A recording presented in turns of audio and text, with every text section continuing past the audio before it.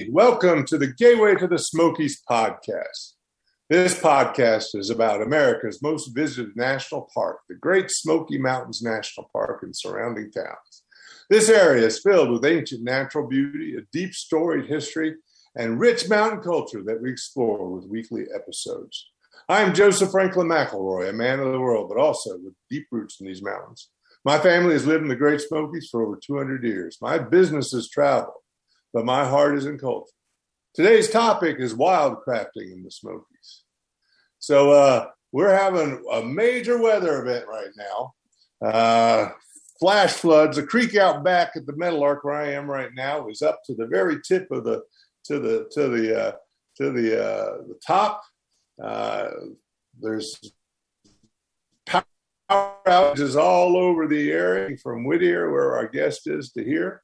So we might end up doing this in the dark with water around our feet. So we hope to get through this, and we're having a little technical difficulties with phones and whatnot. So, but it's going to be an exciting episode because our guest is the renowned Isla Hatter, who's a naturalist who's lived all over the world, from Texas to Spain to the Caribbean, to the Smokies, to the Southern Appalachia, but currently lives in Whittier, North Carolina, where she leads hikes, seminars, and talks on wildcrafting. She has been featured on New York Public Television, as well as on multiple magazines, books, newspapers, and DVD projects, and works regularly conducting programs and seminars for the Great Smoky Mountain National Park. Hello, Isla. How are you doing? Hi. Am I unmuted, I hope? Can you hear me? No, you're unmuted. You're unmuted. I can. You're doing well. Is that all right? So, Isla, you grew up in Texas. Yeah, you're doing good. Can you hear me? Yes. Okay. So, you grew up in Texas. I lived, in my childhood, I actually lived a couple of years in Texas. My dad got out of the mountains for about 3 years, lived in Dallas with his family. But that's a big city. Now, what part of Texas were you from? I was born in Houston, but grew up in Austin. They moved there when I was about 5 months old. Oh, so wow. I was always glad that they moved to Austin because I never really liked Houston, although I did live there for a while later on. Yeah. But you lived in an area where you could learn to go hunt and fish and stuff like that, right? Oh yeah. I hunted. My parents were into hunting and fishing a lot, and I never had babysitters, so I went with them. Sat in many a deer blind and shot a 22 when I was 5 for the first time. And it was a lot of experiences being outdoors. And my father was a developer on Lake Travis, so I had a dual childhood where it was half spent out at the lake and half in town, with piano lessons and that kind of thing. So it was a great way to grow up, to have both of those experiences as part of my growing up. Was wonderful. It's not dissimilar from what I got to experience a little bit, though. When we ended up back in Haywood County, after that time we were more rural, but then we got into Maggie Valley and the whole tourist stuff. So a little bit different experience. So you all plants very young. Did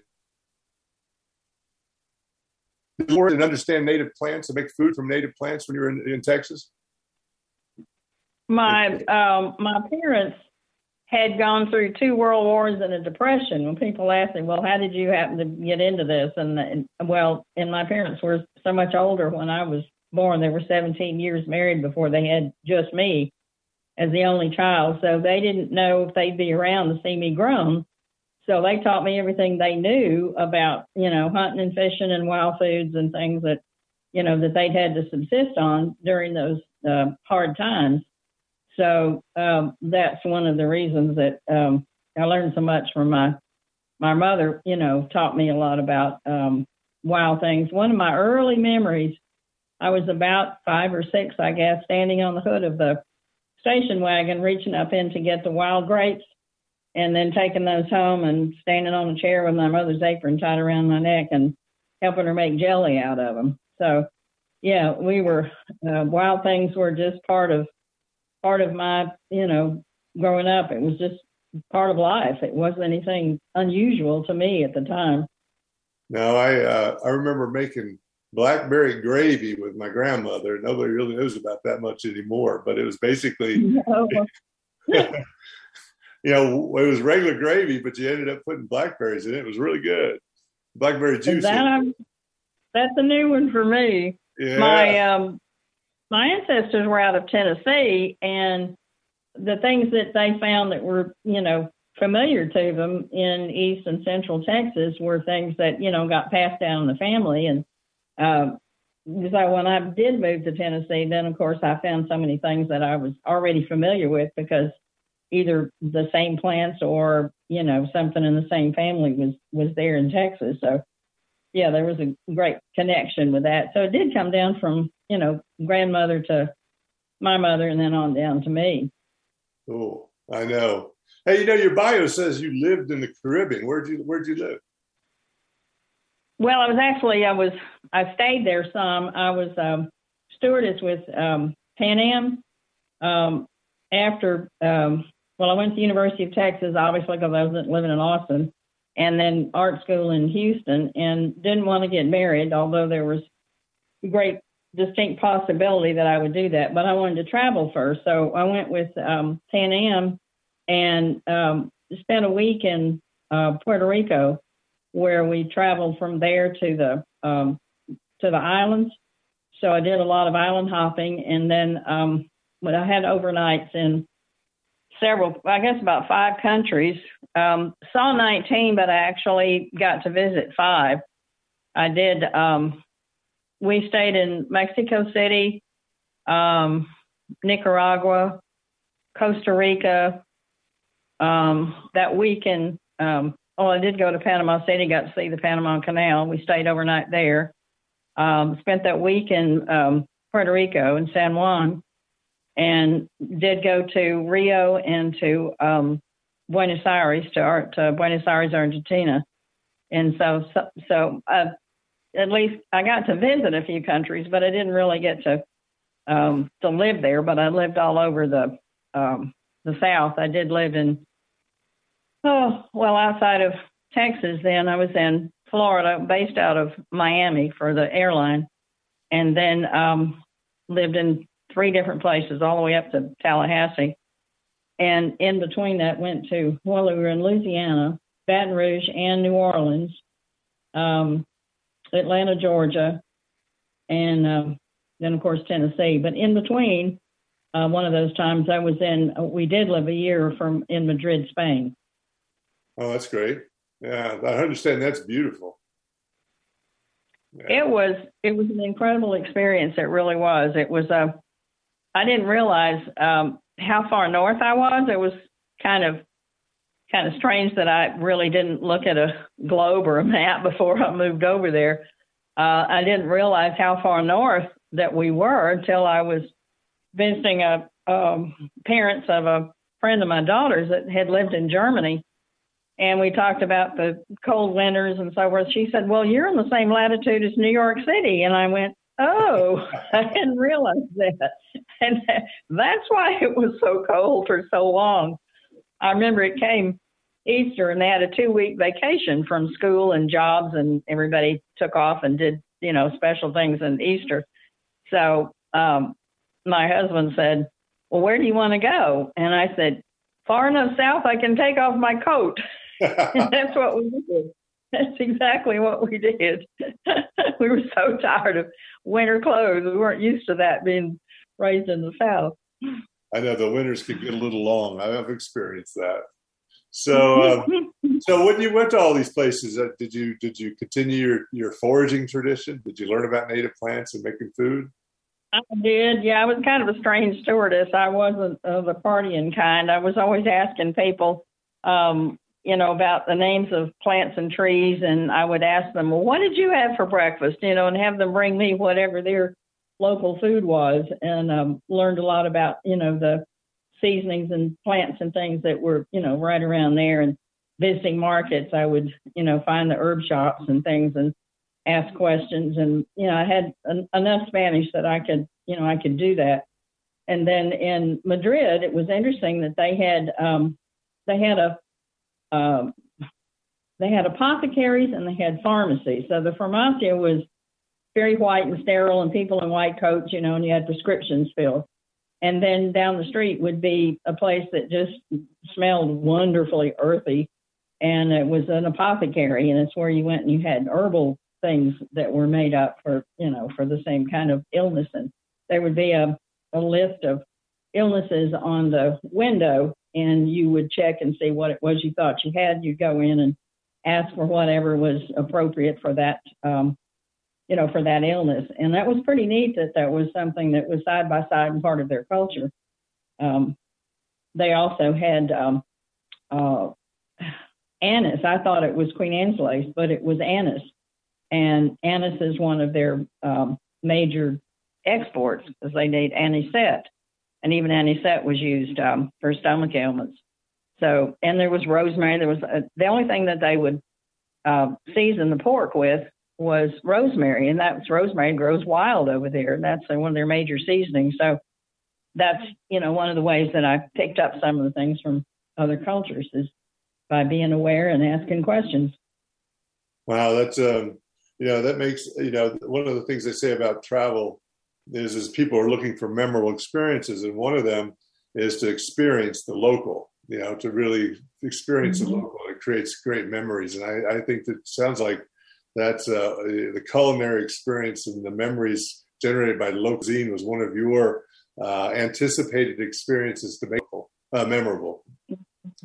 I remember in San Salvador, I asked the girl to bring me what she had for breakfast, and she brought me cold fried mashed black beans covered with cream. And I wasn't sure if she was kind of, pulling a trick on this white lady or she had for breakfast. And I went ahead and tried a little of it, so not to embarrass her. And finally I said, I think I would like scrambled eggs and ham or something. And later on, I found out from who was from Central America. So, oh, yes, that's, they would have leftovers for breakfast. And, black beans and cream is that's cold is not uncommon. That was, very likely exactly what you did have for breakfast. So sometimes you didn't get what you wanted. Hey, it created a memorable experience. All right, well, we got to take a break. Back, I want to know more about your heritage and your person I'd like to ask about. All right, sure.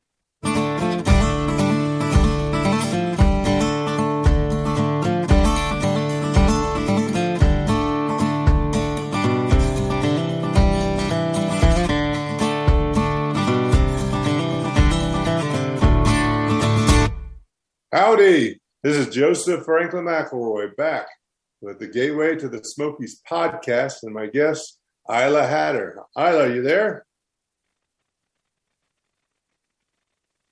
There you are. You have to hit the star 6 to get unmuted. You have to hit star 6 to get unmuted.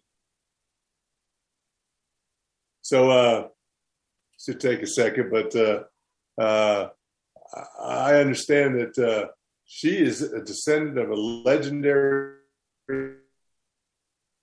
princess called Pocahontas. So I was going to ask about that. Hi, Isla. So you descended from Pocahontas? Oh, you still got to hit the star 6. Try hitting the star 6 again.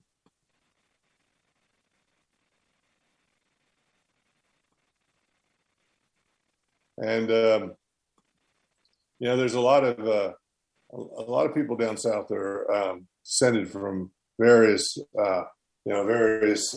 famous individuals. You do your genealogy search, and you'd be surprised at what you find out. But I found out. I was just recently doing it and found out the man named Hugh Rogers moved into the Haywood County in the early 1800s, and he married a woman named Jane Washington. You there, Isla? I'm here. Oh, there you are. Well, I'm anyway, here. I was Hugh Rogers and Jane Washington got married. Washington was Washington, and he was the brother of George Washington. So found a surprise in my past. So you're the a direct descendant of Pocahontas. Is that correct? Yes, I am. I kept asking if there wasn't an Indian that was any closer to present day, and my mother said, "Well, at least it's an Indian everybody knows." Yeah. Be satisfied with that. So you learned about it when you were fairly young? Oh, yes. My family was into genealogy. Mother and her sister both. They were doing that for most of their lives. They were members of the Daughters Republic of Texas and the DAR as well. And so they knew the history, and I knew it from the time I was very small, that we were descendants. Mm-hmm. Well, that's of course, fabulous. there's 100,000 of us out there.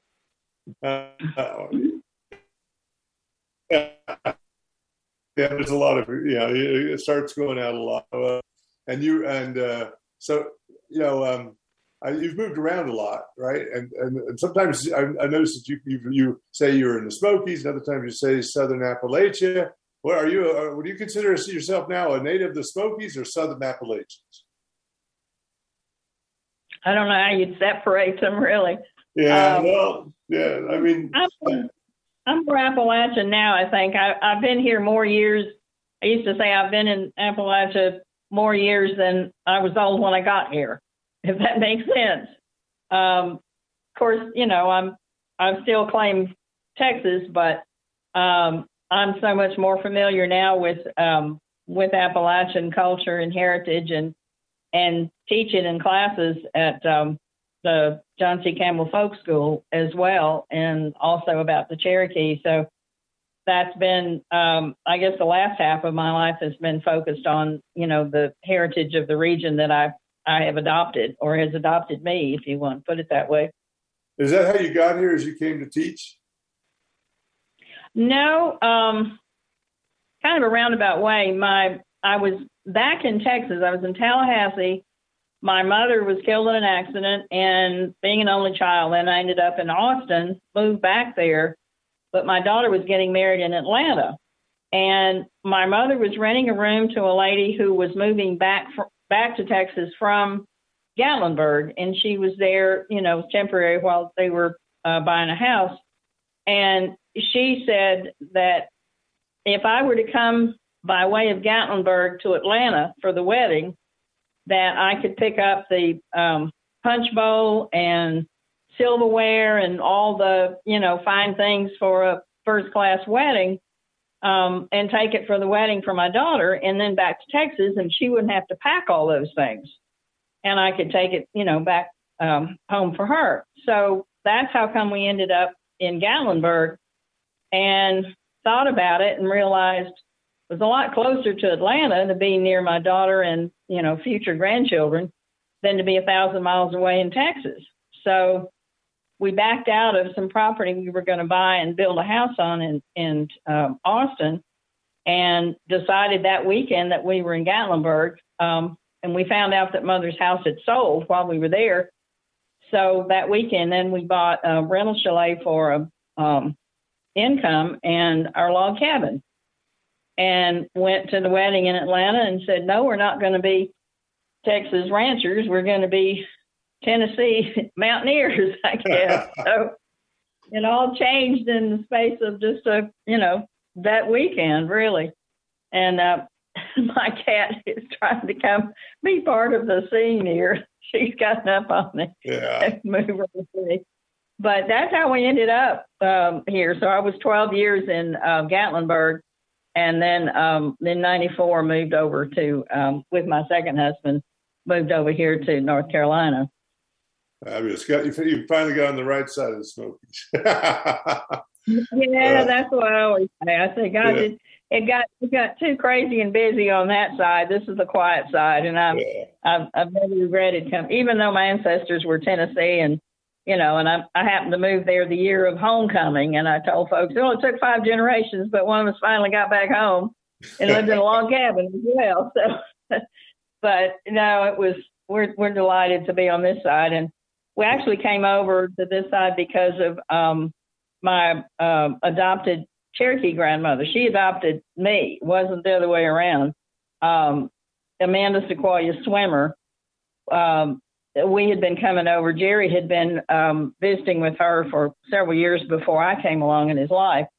And that's how I got to meet her. And then she, she and I then got to talking about, how she had things that she had done, foodstuffs and seasonings and wild things, for raising her family. And so that's and we felt like we needed to come over the mountain to kind of, be near her and take care of things for her.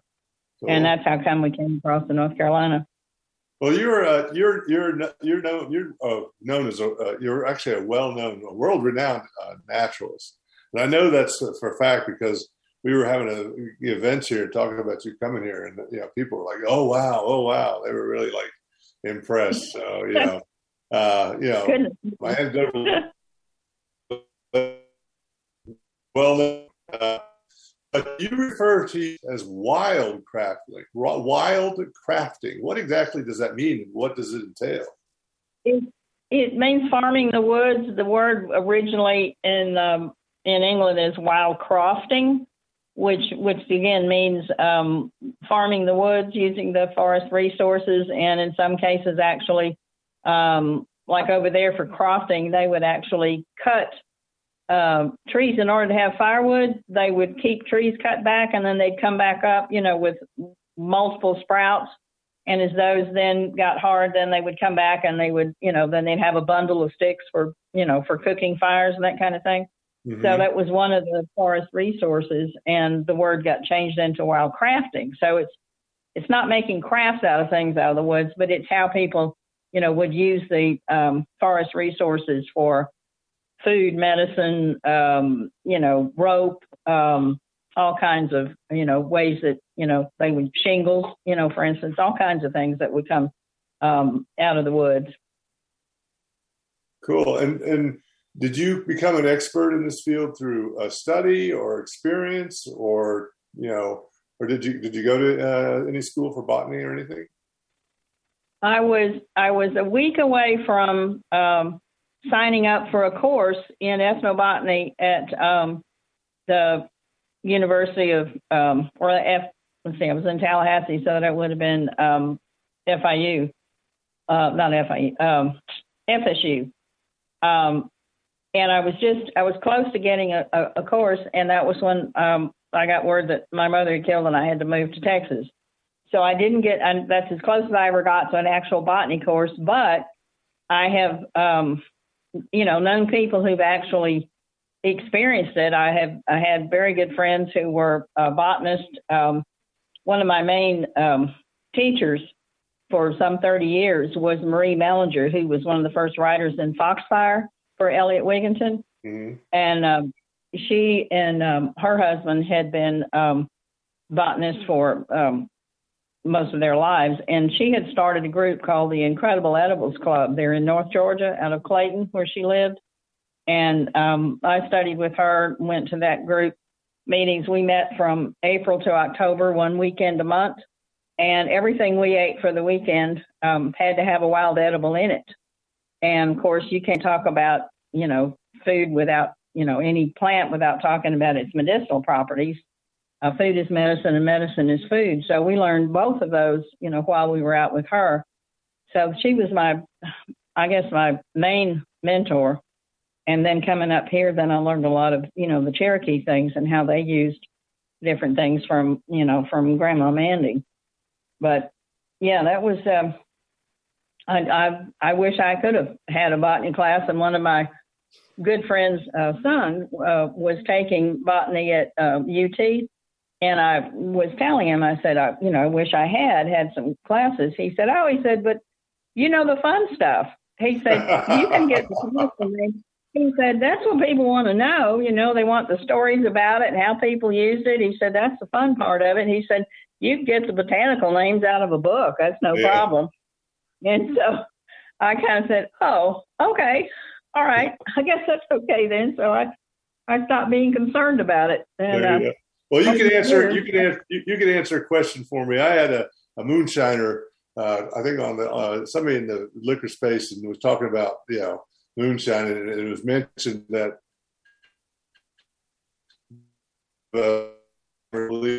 medicinal recipes, medicinal, recipes in the mountains for curing all sorts of ills, but they said it wasn't activated unless you put a little bit of moonshine in it. Now, is moonshine necessary to make mountain remedies work?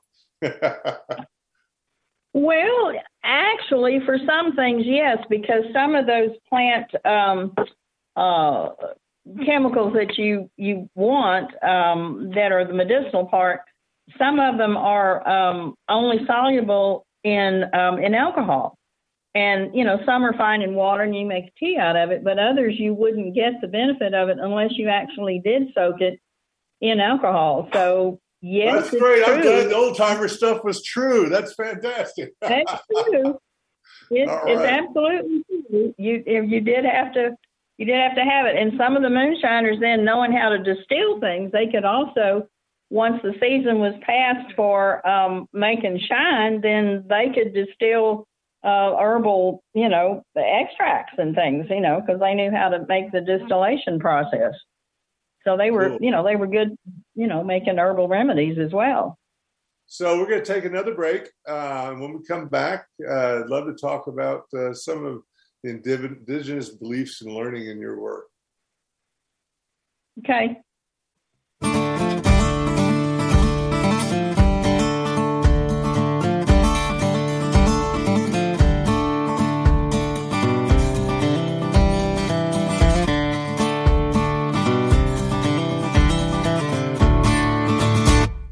Howdy, this is Joseph. Back with the Gateway to the West, and my guest, Isla Hatter, who is a renowned naturalist specializing in wild crafting, which she explained to us earlier. Isla, you there? You there? Nope, you're going to have to hit the *6 again. You're going to have to hit *6 again. We're having technical difficulties. We're in the mountains here, and we're having a huge storm with flash flood warnings, and so we've had to work out how to get here. Still try it again. Another *6. Yeah. And so we put together a way to do this, but it does have a little bit of a hiccup in terms of how we get the unmute coming back off. Oh, okay. There we go. All right. Hey, there we go. Hey. Got it. There we go. So okay. You have some deep Native American. You got me? Yeah. So you have deep Native American roots, right? And you actually told that a big part of the reason you ended up in North Carolina side of the Smokies is your mentor, Cherokee mentor. So do you find that indigenous beliefs and learning is deep in your work? Very much so now, especially, here living in the Smokies and Appalachia. It's, I think in the beginning that as the white settlers moved in and, many times were saved by what the Indian neighbors knew, to heal them. And then, of course, they, picked up the information from them. And I think there was a lot of sharing originally between mountain people and Cherokee, and even in some of the other cultures that were Shawnee and Catawba and different states that were in southern Appalachia. I think they learned from each other. When the settlers came here, they had they did have herbal knowledge from Europe, and they added. They knew about. They knew quite a few, herbal remedies, but they added about 250 to the pharmacopoeia from the Indian neighbors. That we still use some of those today. I'm sure they're part of the pharmacopoeia. So it was a good sharing, I think, between the cultures. Fabulous. I want to sort of dig deeper a little bit here. After you calling it wild crafting, right? What was the nature of your work at the beginning, and then how did it evolve over time? I know you do a lot of learning, and a lot of experimenting, but how has it manifested itself in the things that people enjoy or people learn from? Started with the foods, and I started teaching in Tallahassee. I got involved in the Florida Native Plant Society, and they didn't have anybody that knew that much about the wild foods. They were, botanists, and they were a lot of them aquatic botanists. And I went in and told them what I did, and I said, "Do you have anybody that's teaching that here?" And they looked at me and they said, "We do now." And so I started then. But then when I came up here to Gatlinburg, and I started going to the Smoky Mountain Field School and the Wildflower Pilgrimage, and Dr. Ed Klepsch, who was Professor Emeritus of Botany for UT there in Knoxville, and he was one of the main leaders. And he would be talking about, the different plants and identifying and saying, well, I've heard tell people would eat this and they would cook. I'm not sure how they would cook it, how they prepare it. And I would be raising my hand in the group saying, well, I know. And so eventually, after a couple of years, when he left on a sabbatical to start his native plant nursery, the university said, well, your classes are so popular, who would you suggest could take them over? And he suggested me, which surprised me because I didn't have a botany degree. And they told me, they said, that's not important. You just have to know the subject. And he feels like you know the subject. So at that point, then, because it was including so much of the medicinal, that's when I began actually studying to, be sure that I could add enough of that, into it. And so that's how that started. And I really, thanked him so many times for getting me started on what became a career, because my background actually for 27 years before I moved here was in graphic arts. But I decided that since I was going to have to, learn how to do all that on computers, I didn't want to be in front of a computer for 8 hours a day. I wanted to be with people. And as my husband, Jerry, had said, well, as for something you want to do to make a living, what do you like to do the most? And I said, talk. He said, got it. Well, as it turns out, I always joke about this when I do my Cherokee classes. You don't necessarily want to ask for an Indian name.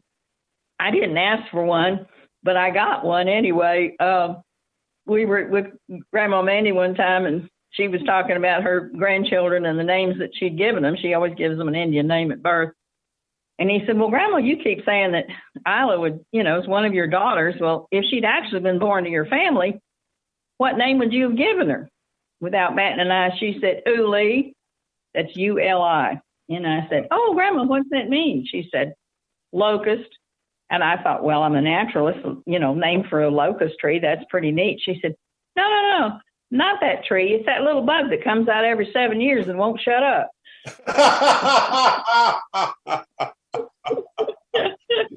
Did she say you were a talker or what? Yeah. So there you go. Wow. So that's what I've been doing, is talking to make a living for the last 30 years or more. Wow. It's worked out. Well, you also have written, you did a book, didn't you? You wrote a book. The Incredible Edibles group put together, and part of it's mine and part of the illustrations are mine, and Marie gave me the rights to it. Roadside Rambles is a cookbook with 390 wild food recipes in it. And then I did DVDs. We have Wild Edibles and Medicinals of Appalachia. And then I did 3 Folkways programs with UNC TV, which is our local PBS with David Holt, and I did 3 programs for our state as well. So I've been in a lot of magazines, Blue Ridge Country, and recently Garden and Guns, and any number of publications and things, and was actually on CNN one time. Was that a good experience? That was frightening. Going into 1 billion homes worldwide is a big sign as you walk in. And Jerry looked at me and said, "How do you feel?" I went, "Oh my God, I'm nervous." Yeah, I got to talk to you. I had a brief CNN experience. It wasn't nothing major, but I got interviewed on the street in New York City about some sort of thing, and I got excited. And I called my mom and told her I was going to be on the show, on the news show, and she watched, and then she called me screaming. And I said, "What you screaming about?" She said, "You're bald. You're bald." I had shaved my head that day. Oh no! That was what impressed her the most. Well, she was shocked, so she didn't even know I'd done that. So it was like I've been bald ever since. Oh goodness! Oh me! No. So another fine naturalist on the show, Adam Bigelow, and I know you're familiar with others like George Ellison and Dan, Don Hendershot, and Dan Pitlow. But how's your wildcrafting different from what they do? Probably most similar to Adam, since he does the walks and talks about, and I've given him some, he tells stories about plants, and things that he's experienced with them. And I've occasionally, when we've crossed paths, I've given him some stories and said, "You're welcome, to these stories," because, we see each other at the Cullowhee Native Plant Conference over at Western Carolina. And so we're pretty similar. Dan and I are good friends too, and Dan is just an incredible botanist, and we've done walks with Owad and Joyce Kilmer, and various things. We see each other every year at the wildflower pilgrimage, and I guess mine is different because I actually serve food to people. I give everybody a taste of the wild so that they have some idea of how they can incorporate some of the things that are growing outside in their yard, or something that's come up in their garden that they might want to actually include as, part of their harvest before they've even planted anything. So I want them to kind of know, how good these things are. And so every class, I always prepare something that's appropriate to the season. Back when I lived in Gatlinburg and had the log cabin, I was close enough to the park that I would bring them home, and we had a full course meal. It was from appetizer to dessert. The whole meal was wild foods, but I haven't done those in a number of years. I just do a taste of the wild now. I think that's how I differ, is that I actually prepare food for folks. Well, that seems to be your hallmark from the beginning, right? From those classes you were doing with that professor, raising your hand to say, "I know how to make it," right? To now. So there's a tactical expertise that you have. You got to get your hands in and actually produce, right? That's the art. That's why it goes back to the art, right? Yeah. Somebody asked me one time, we were out foraging around my cabin, and somebody said, "So what are we picking for the salad?" And I said, "You're standing in it." That's right. All right, we're going to take our final break now and come back and finish up with a little, some of the programs that people can experience with you right now.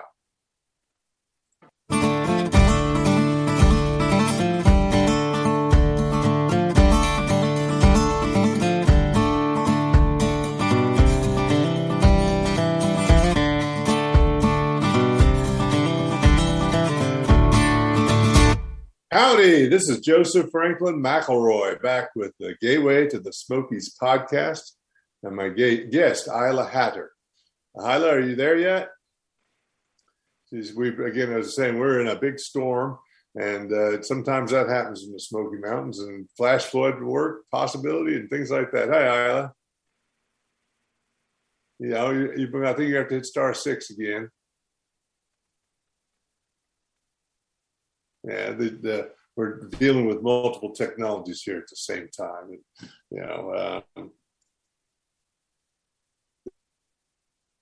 Sometimes the mountains. I had a hard time a little bit with wireless, going around trying to get a cell phone. You got to go to find the right spot to stand in, or you don't get any service at all. But in other places, you get beautiful, clear service. So it's like claiming your spot here and understanding what you got to do. But we've been talking about wild crafting, which is exploring the natural wonders of food in the mountains and recipes and medicinal plants and naturalist is a big industry here in the mountains. I don't know if you've been seeing our previous programs, but it's been ginseng. You there, Isla? No, you still got to try one more time. *6. Yeah. So she had to call in on her phone, so she's got to do this. Zoom needs to do something about it so the engine can turn people back on. You there yet? Not yet. Well, Isla does a lot of programs with the Great Smoky Mountains National Park. Various of the major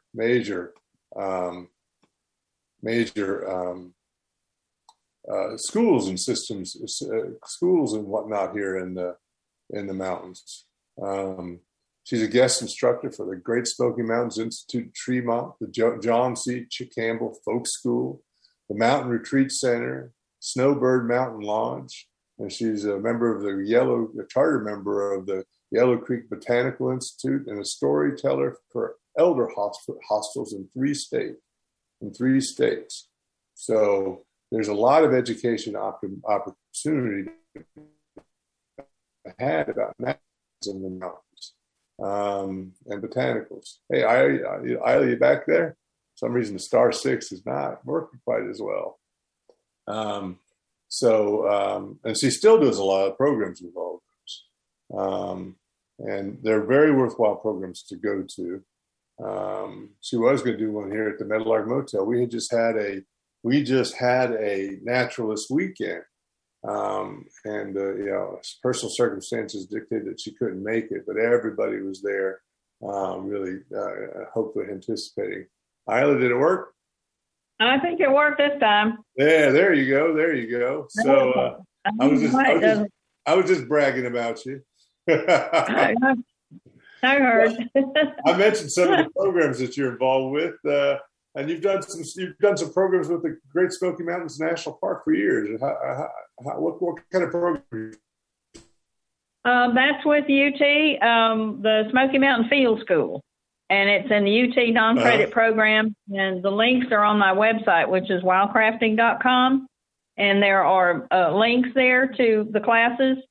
And there's a myriad of programs and things that people can, be part of. Mine are foraging and folklore. And I've got one coming up October 9th, which is on Cherokee foods and folklore. That's going to be on this side of the park in Cherokee. And then I have the John C. Campbell Folk School coming up in May 1st of next year, which is titled after my favorite quote from Thoreau, which is "The woods and fields are a table always spread," and that's the title of the program. So those are the next two coming up: the field school and then that. Well, which one of the programs would people get to taste most? Anything that I do, any of the programs that I do, I always bring a taste of the wild. So you'll get some Cherokee foods on October 9th. We'll actually probably make some Cherokee chestnut bread probably and have sumac lemonade tea. Most people don't realize that the Qualla Reservation, Qualla is actually the word for sumac. Qualla and Quallagee are the words for sumac. But they'll tell you it was Polly because Polly's farm is where they started the survey from. But there's no P in the Cherokee language. So they called her Qually. And so it's actually the Sumac Reservation if you really want a specific translation. But anyway, that's what they'll have for October. And then we'll actually forage and cook things at the Campbell Folk School because it's a week-long class. Cool. What do you think is the tastiest wild plant in the mountains? Ooh, I've got several. One of my favorites as far as vegetables goes is lamb's quarters, because you can use that any way that you use spinach, any spinach recipe. That's one of my favorites. As for, and then ramps, of course, if anybody is, from Appalachia, they know about ramps, which is industrial strength onions. That's what I call them. A lot of ways to use those. That not many things that you would, eat raw. Elderberries, of course, but they have to be cooked. But elderberries are, I'd won third prize in Florida State Fair for elderberry wine, so that tells you how good it is. And then we have what I call mountain wasabi, which is toothwort, which has horseradish flavor. And I've been known to take a roast beef sandwich and put the toothwort leaves in it for the condiment and for the lettuce, quote unquote, for the sandwich. So those are, and then there's spice bush. I use that a lot. Spice bush is use the limbs for tea. Learned that from the Cherokee, and then the berries are dried and used like a native allspice. And I keep those and grind them up, use them in all kinds of pastries and cookies and things. Well, thank you for joining our show. And people can find out more about you at wildcrafting.com, correct? Right. Yes, and right, wildcrafting.com, or they can email me at isla@wildcrafting.com. Yes. Mm-hmm. Cool. Well, and so thank you for being on the show. It's been a wonderful show, and I look forward to tasting some of your stuff in the near future. Very good. We'll do that. Okay, cool. And now a message from our sponsors. Imagine a place evocative of motor courts of the past, yet modern and vibrant, with a chic Appalachian feel. A place for adventure and for relaxation.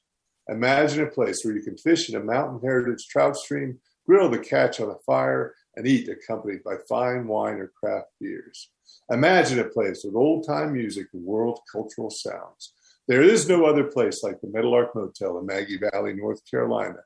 Your Smoky Mountain adventure starts with where you stay. We're also sponsored by SmokiesAdventure.com. Smokies, plural, adventure, singular.com, where you can find event listings, places to go, things to do, all sorts of hiking information, camping, resources to enjoy your time in the mountains. I'm part of the TalkRadio.nyc network. We appear every Tuesday, 6 to 7, on this as a live podcast. But there's many other great live podcasts on this network. I encourage you to go and go to talkradio.nyc, find out ones that will be relevant to you, and especially follow one that follows this one about New York. You can find more about this podcast at gatewaytothesmokies.fun or our Facebook page, facebook.com/gatewaytothesmokies podcast. I look forward to seeing you next week at 6 p.m. on Tuesday for another great episode of Gateway to the Smokies podcast.